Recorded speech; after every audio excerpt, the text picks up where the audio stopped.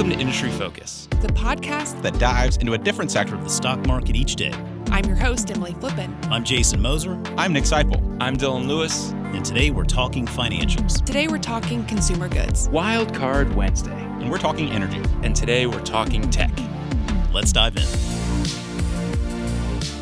Welcome in, everybody. I'm Nick Seipel. Joining me is Motley Fool contributor Luis Sanchez. Our guest today is Alex Holmes, chairman and CEO of MoneyGram, a leading provider of cross-border payments and money transfers with operations in more than 200 countries worldwide. Alex, thanks for joining us today. Yeah, absolutely. Thanks for having me, guys. Appreciate it. Great to have you here with us. So I kind of gave a snippet intro on what your company does, but for somebody who hasn't heard of MoneyGram, can you maybe give the high-level overview of what your company does and the customers that you serve? Yeah, it's a great question, and you did a really nice job with the intro, but fill in the blanks a little bit. So MoneyGram is known globally for its ability to send and receive money real time, cross-border for basically anyone who needs that type of service effectively. There is about $700 billion plus and growing every year of money going basically from point A to point B, from country to country. Our primary constituent has always been first and second generation migrant consumers. Those individuals who've left one home to migrate to another and effectively earn a better living, save money, send home, and support their family and their loved ones. Over the past decade, this industry and MoneyGram in particular has gone through quite a large transformation. And I would say that largely speaking, the business started as a cash-to-cash business. Today, we have over 400,000 physical points of presence. But as digital has evolved, as consumer needs have changed, and obviously as the coronavirus pandemic has really kicked in the past 18 months, we've seen a huge acceleration of digital. So I would say MoneyGram, no longer known for simply being a cash-to-cash based money transfer business. About 33% of all of our transfers today are digitally enabled, and we do quite a bit of sends from both MoneyGram online across 37 different markets, and then a lot of receives are now sent directly into bank accounts or wallets. So effectively, if you are living in a country that's not of your origin, or if you have family members in another one, or if you're simply traveling, migrating, and saving money, and you need to send that money back home, we facilitate those transfers effectively real time, so you can get money where it needs to be when you need it to be there. And it's obviously an incredibly diverse service. We serve over 25,000 different corridor pairs. We operate in 120 different currencies. So a lot going on, always very dynamic, and always something happening. So. Yeah, so you mentioned that $700 billion number. That really, it was striking to me as I kind of studied up on this industry, is just how many dollars in remittances are getting pushed around the world. And you also mentioned, the country pairs. For me, being in North America, U.S. based, I obviously think of U.S. to Latin America, Mexico as a huge channel, but this is a global industry. A lot of our listeners will probably have that U.S. bias too. So when you think about channels outside of North America, where are really the big places folks are doing this business? Yeah, it's a great question. The largest receive markets in the world tend to be countries like Mexico, as you mentioned. Obviously, India is a huge market. They receive quite a bit of money out of the Middle East. A lot of money coming back home from Australia, Europe, the United States, Canada. Philippines is a huge market. Filipinos, I always say, are always my go-to example from a diaspora. Who effectively go anywhere and do almost anything. You find them in construction, you find them in cruise ships and travel industry, hospitality. You find them as a lot of domestic caretakers across the Middle East and other. And they literally will leave home for years at a time. OFWs is kind of what they're known as, overseas foreign workers, and will send money back home and support their families for literally years. And so, when you think about corridor pairs, countries like the UAE, Saudi Arabia sending money back home to Philippines, Pakistan, India. You think about Australia as a great, diverse market. A lot of sends back to a lot of the Asia Pacific islands, plus a lot of money back to the Philippines and other associated areas. Clearly, the U.S., Canada, huge outbound markets, really literally sending to almost every country in the world, but a lot of concentration down to Mexico, Guatemala, Honduras, El Salvador, obviously the top markets, Jamaica. And then, you get some very diverse areas that you wouldn't think about. A lot of sends into Africa, but also a lot of sends out of Africa. And what you tend to see are migratory patterns where there's a lot of interactivity between either border countries or maybe where there's been some historic foreign arrangements. So French-speaking Africa, a lot of money back to places like Belgium and France, and obviously France and Belgium back down. Spain to Morocco is a great corridor. A lot of sends to Romania. Romanians are obviously avid migrants across Europe. So Italy to Romania and these types of corridors. So you see it everywhere. It's pretty dynamic, but those are some illustrative examples. Yeah, that's really interesting to hear you talk about like the overseas foreign workers. And, one of the things I find really interesting about the markets that you serve is that it's so far removed from like the typical day-to-day interactions that people in like the developed world would have with their bank.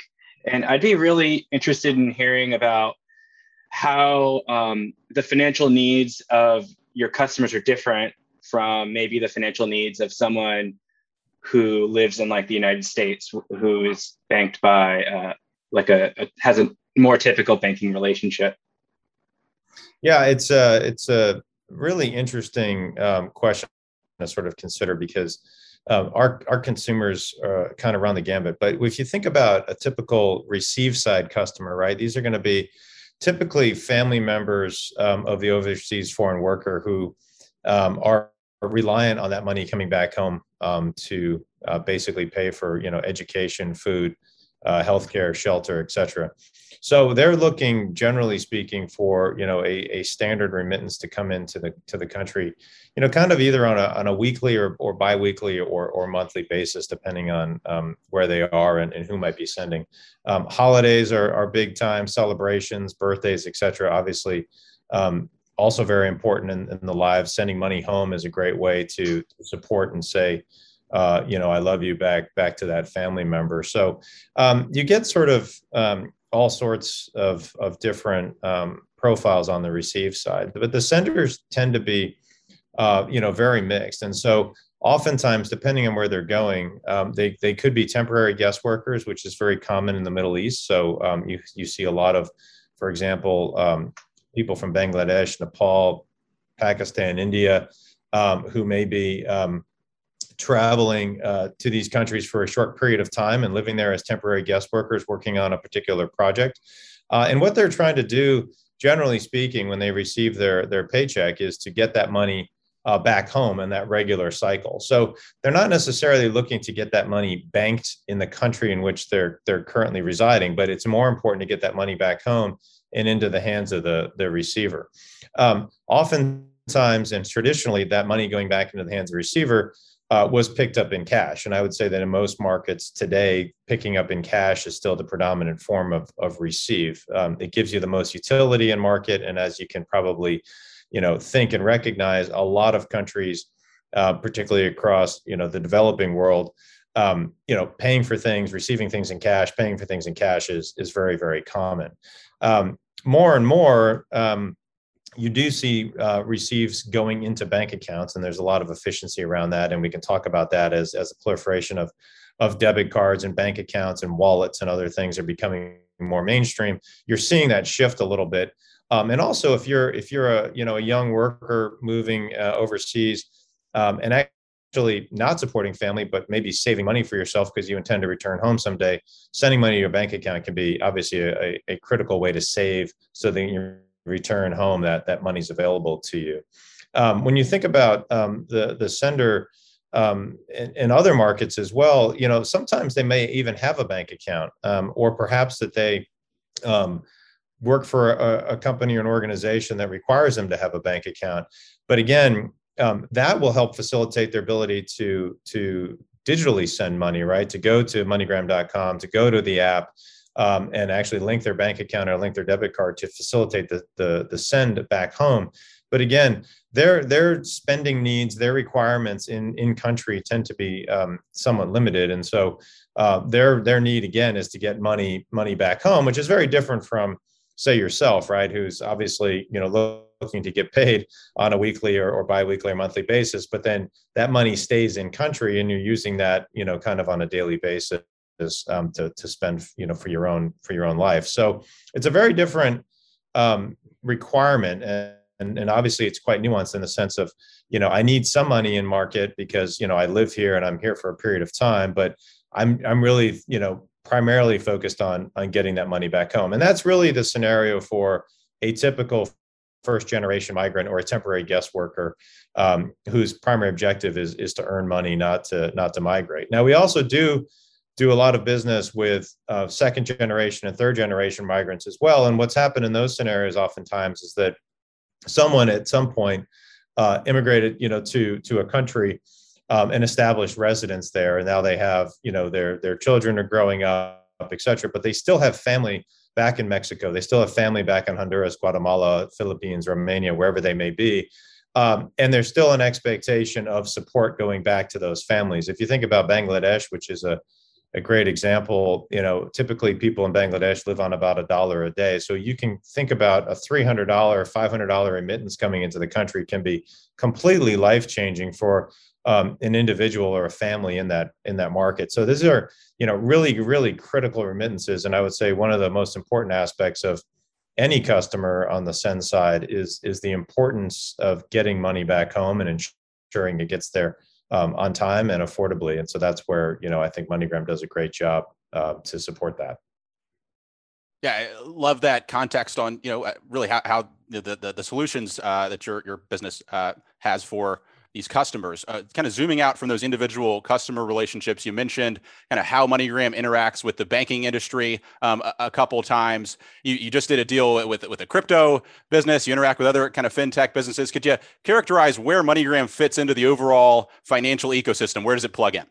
Sure, absolutely. So I would say one of the most difficult things to understand, but also one of the most difficult things to facilitate is cross-border money flows, right? Most banking systems anywhere in the world are designed for domestic purposes. So the point being that, if you're working with Chase or Bank of America here in the United States, you're working with Barclays Bank in the UK, these banks are really federally chartered. They're under the guise of the regulation in the United States, and they're there to facilitate really payment flows for, citizens of those countries. When you want to get money cross-border, then it gets infinitely complicated. And those of you who have ever tried to do an international wire transfer, the traditional way through a bank, it can be very expensive. It's slow. It's not transparent. And so companies like MoneyGram, have built global networks, 400,000 locations around the world, access to billions of bank accounts, online services, et cetera, basically with the idea to create a network that works with banks, but facilitates instant flow of funds, because getting money home transparently and quickly is really the most important aspect of what we do. And so in order to facilitate that, we put money around the world, and so that we can run real-time settlement flows with our partners kind of on an overnight basis. And if you think about that, and maybe analogous to like a Visa or MasterCard transaction, you pay for your good at the point of sale with your debit card. The merchant doesn't get paid until that transaction settles overnight. In our business, you want to send money from point A to point B.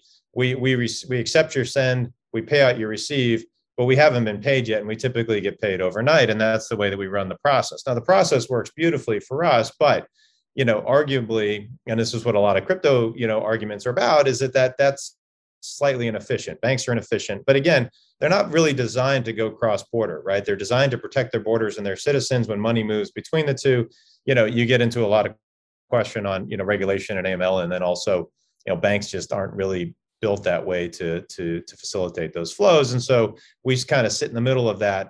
And so while we have a great brand name for consumers, because we need, consumers need to know who we are and what we do, we also, in the background, really facilitate these real-time settlement flows, and I think do that extremely well and efficiently. So the question becomes, I think, arguably, is there a better way to do that longer term? And that's where, there's a lot of nuanced, ideation around blockchain and crypto. And, is there a better way to do this? And so when you look at it today, you could argue, yes, potentially, right, that the way that blockchain works, the way that the interoperability interoperability of crypto within that blockchain world is actually very efficient, quick, and fast. The challenge becomes you're on chain in this world, and then off chain is kind of everything else that we're all used to in the traditional financial model.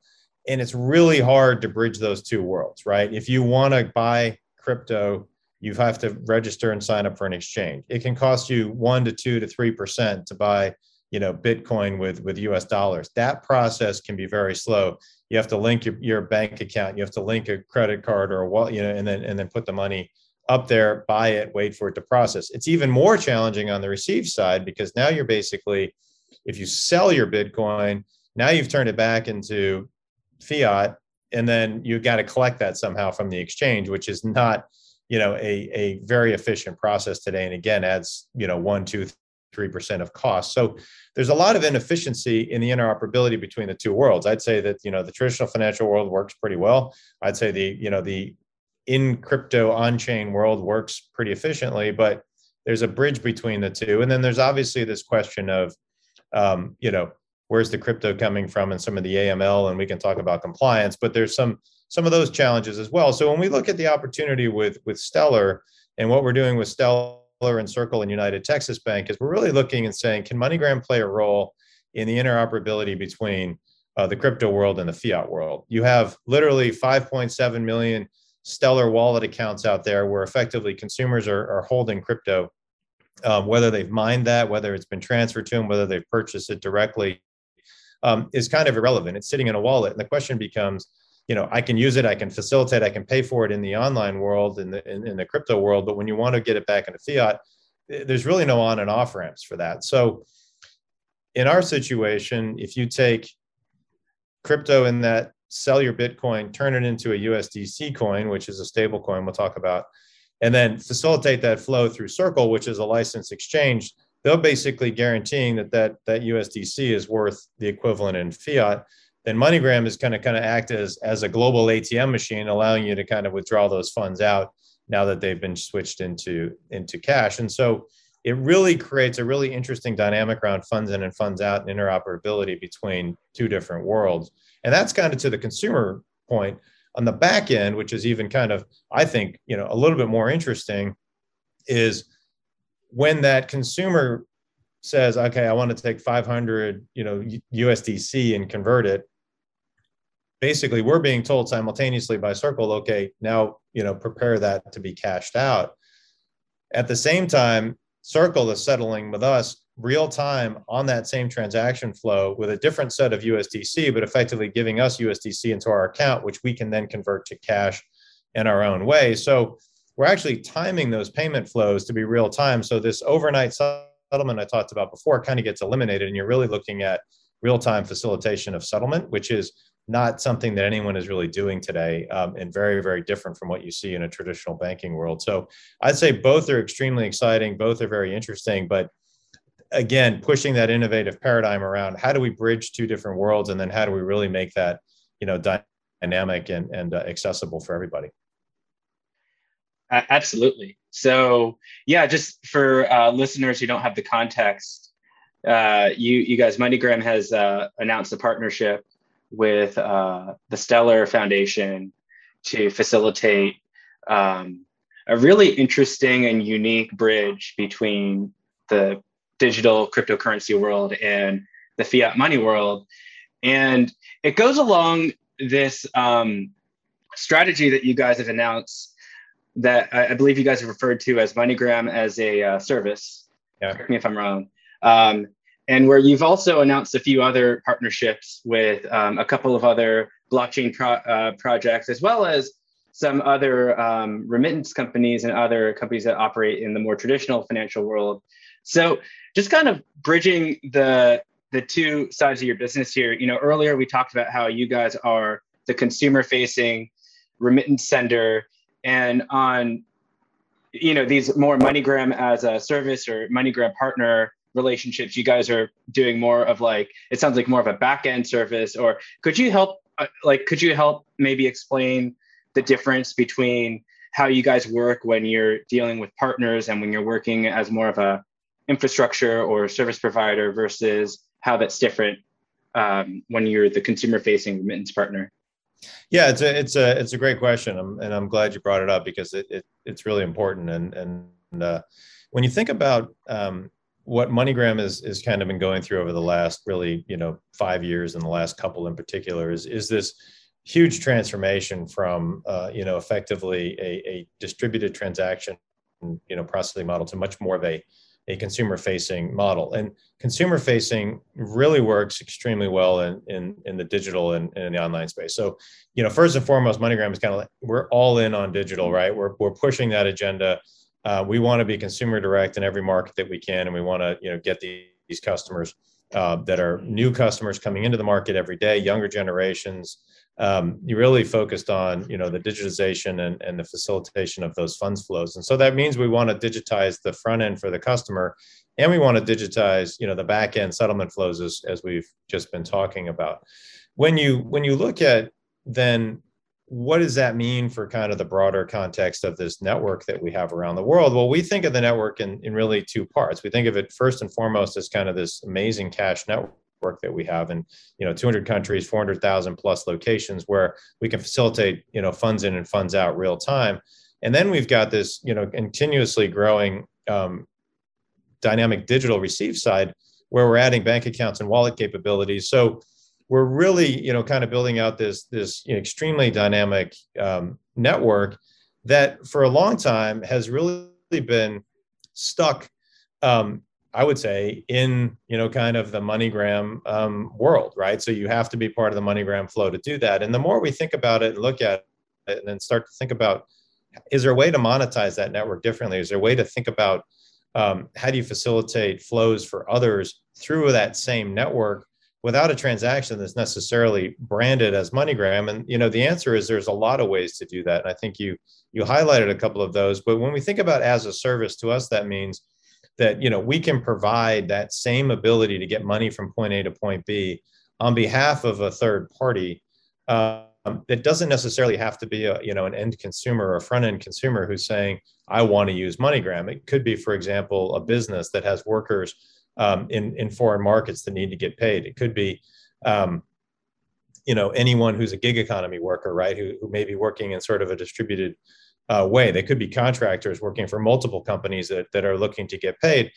Paying people in foreign markets is very complicated as well. We talked about the trouble of kind of moving money across border, but actually getting payroll into the hands of individuals, either into a bank account or to a wallet or even into cash, can be very complicated, particularly if you are a domestic oriented business who doesn't have an international footprint.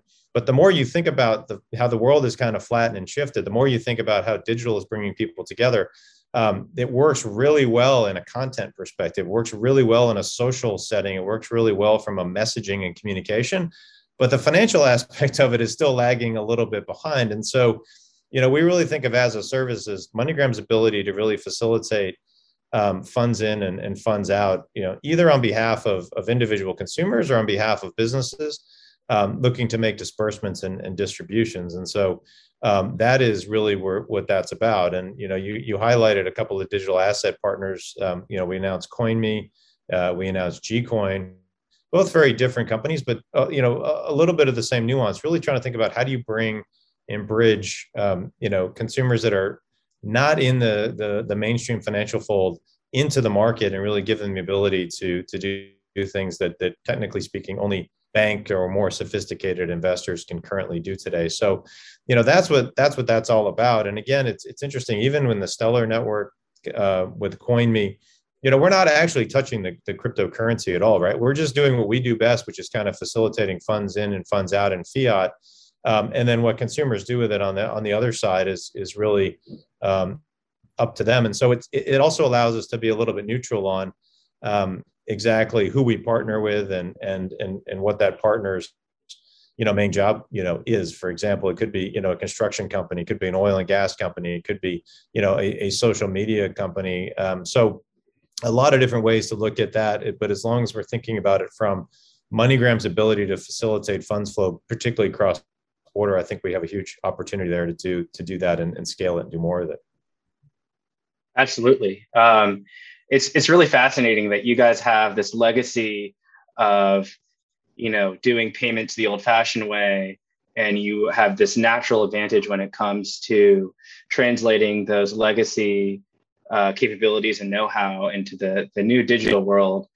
And you said, I'd like to pull on the thread a bit. You said that you guys are all in on digital now, and anyone who's tracked your financial results over the last couple of years, you guys have had very eye-popping growth, especially in the last 2 years in your digital remittance business. Could you talk about, within the context of digital, what kinds of investments you're making into that product and how you guys think about the long-term success, or what you're tracking in terms of those, what you're tracking in terms of the success of the investments you're making there? Yeah, absolutely. It's actually an extremely relevant question, particularly with last week's announcement with Stellar. We are extremely focused on the future of remittances and cross-border payments and basically funds flows for consumers and businesses, and truly believe that this is going to continue to shift to digital. I think the shift that we've seen so far is definitely permanent. If I take a couple of interesting examples, in Australia today, MoneyGram.com, which didn't exist for us in Australia basically 2.5, 3 years ago, is now about twice the size of our traditional walk-in cash business. If I look at India as an example, 2 years ago, about 10% of our sends into India went into a bank account, and today it's about 50%. So I think that shift to digital is there, it's real, and it's as relevant as it's going to be. And once a consumer downloads an app, once they get to interact with you, it really changes the paradigm. And I think, no one likes to waste time. No one likes to stand in line if they don't have to. So, people begin to see that ease of facilitation of funds flow, but not everyone's going to be banked, right? And not everyone is going to shift away from the cash world, and not everybody is going to, want to do that. So we do think it's important to, maintain the cash network. And that's a little bit what we just talked about. So you think about then, well, where's the growth going to come from? What's that future look like? And so our focus right now is to shift the business to digital as much as possible. And really begin to think about how we go deeper and wider in financial services, right? We're known for remittances today, but we want to be known for being much broader in financial services in general. And that means a number of things for us. First and foremost, we want to be relevant to a broader group of consumers. So we need to get the demographic shift the right way. We need to move from just these first and second generation migrants to, Gen Zs and local domestic markets. We want to actually, change the way that our app works and start looking at, how we shift to a wallet. Can we provide debit cards? Can we provide other financial services? How do we go, deeper into that as well and provide high dollar sender opportunities, not just, today we kind of specialize in $300 to $500, $1,000 type transfers. We think we can move money in the 10s, 20s, and 30,000s on behalf of consumers that have a much broader need and do that in a very efficient way. So we want to push that agenda as well. And so that means we need to improve in a few areas. We need to market ourselves a little differently to those customer groups. And then we obviously need to continue to improve and overhaul our app and continue to invest in that. So those are really a few big initiatives that we have generally around kind of content. And then we want to expand geographically as well, right? We're in about 37 markets with MoneyGram.com today. We want to push that into more markets. And so that might mean that we need to get some licenses and some changing regulatory in a few markets to get us there, but we're going to push that in a big way as well. And then we're going to look at, how do we continue to broaden that horizon around, the business side of it, because we think that there's this shift coming and we think that need's going to continue to grow. So I think there's a variety of different ways that we can reposition it. And then obviously we've talked about Stellar and kind of the back office change, and then also kind of how we're looking differently at who our consumer base can be. So geographic expansion, going deeper, going wider, adding and facilitating more funds flow from a broader view of MoneyGram as a financial solution alternative is really where we want to go. And, getting the dust off of kind of the name brand, getting disassociated with kind of how people may think of us traditionally as only cash and only at, check cashers or foreign exchange houses, right? That couldn't be farther from the truth now. And so I think that's changing every day. We've done a great job on the social media content side. I think we're doing a great job, appealing to different customer demographics. The digital customers are younger, and that shift continues to go that direction, which is exactly what we want to see. So I think we're getting more and more relevant every day. I think we're bringing great products to market, and I think that's going to continue to benefit us, particularly from a shareholder perspective as we move forward. Yeah, no, it's really cool to hear you talk about some of the things that could be on, the product roadmap down the road. Another thing that we've seen is the rise of a lot of well-funded digital competitors, and a couple of them have recently gone public. How do you view the competitive threat from these companies like WorldRemit or Remitly? Yeah, I think that, look, hats off to all those companies. Have done a really nice job positioning themselves and clearly have gotten, incredible valuations for those efforts. I think, to me, it gets me super excited about what we have. And I do think, and I've said this on a couple of earnings calls, that I think we're underappreciated for our capabilities today. And clearly, MoneyGram has been through a lot in the past decade. We've had to deal with some legacy financial issues from the financial crisis. We've had to deal with some regulatory challenges over the past several years as we've kind of overhauled our compliance situation. But I actually feel in many ways that we're a much stronger company now than we ever were in the past. I think our ability to compete is stronger than it's ever been.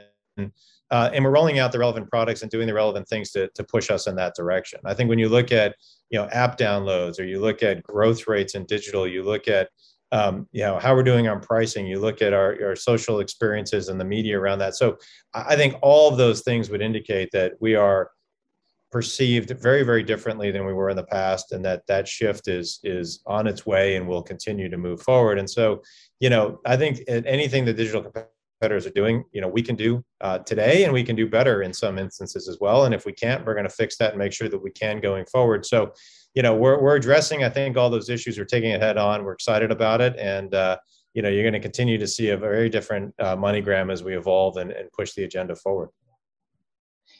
Yeah, that makes a ton of sense.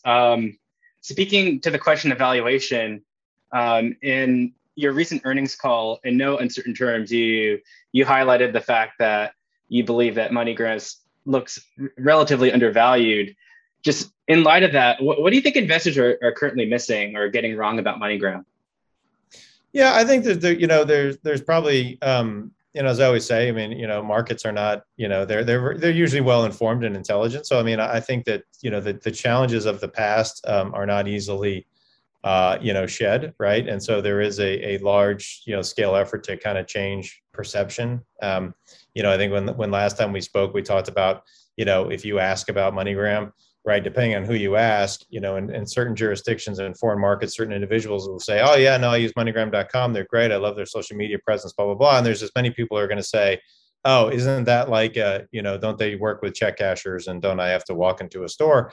Again, it really comes back to a couple of different things. I think we're relevant to the customers that we need to be relevant to, but there's a broader scale refresh, I think, of the brand and who we are with the investor community that is underway and will continue to be ramped up. Having conversations like this are extremely important as we talk about, that new agenda. And then, we've had, our share of overhauling the business. We have a lot of investments to make. We've had a lot of challenges in the past with compliance. All these things are fixed, they're addressed. But, financial performance at the end of the day is what it's all about. And so putting up the numbers to go with that growth, to grow the acceleration, to go with the excitement around the new products and services is important as well. And so I think consumers are seeing that from us on the front end. Investors are going to start to see that from us coming through in the coming quarters and years. So I'm excited about that. I think it's going to help change that perception. But I think what is underappreciated the most and the hardest thing to understand is that, if you don't operate in this industry, if you don't use these types of services, right, it's really hard to associate yourself with them as an analyst on Wall Street or as a portfolio investor. So that's on us to educate. That's on us to inform. And I do think, again, back to your question about when the online players go public at those high valuations, that says someone is looking at the industry, someone's understanding it. And if you look at MoneyGram in that exact same way, with the added benefit of all the cash services that we have and the ability to be different, I think that says a lot about who we should be looked at, how we should be thought about, and what our valuation should be. So I'm excited about that. Yeah, I love it, Alex. Maybe last question for me. Thank you so much for spending this time with us. We've talked about MoneyGram for a better part of a half hour here. Lots of different nuances with the company, but just want to give you the final word. For folks, what should they take away from this conversation? What are the important bullet points to know about your company going away from here? Yeah, I think the most important thing to know about MoneyGram is that we are very, very relevant and digital and continuing to be so, in a very growing and fast moving market. I think that our services today are as relevant to mainstream consumers as they are to the migrant populations that know us and understand us so well. And so I think, if you haven't seen MoneyGram, if you haven't taken a look at it, go download the app, check out the services, find our Instagram account, follow us on Twitter, see what's going on LinkedIn. Get involved a little bit. And, I think you're going to find a very exciting, very dynamic company, and you probably learn something as well about the world and, kind of what's going on with all of your constituents and consumers in it. So I think it's a great industry. It's a great business. I'm really proud of everything we do here at MoneyGram, and excited to continue to spread the word on that and push that forward. So thank you very much. Yeah, thanks for joining us. As always, people on the program may own companies discussed on the show, and the Motley Fool may have formal recommendations for or against the stocks discussed, so don't buy or sell anything based solely on what you hear. Thanks to Heather Horton for mixing the show. For Luis Sanchez and Alex Holmes, I'm Nick Seipel. Thanks for listening, and Fool on.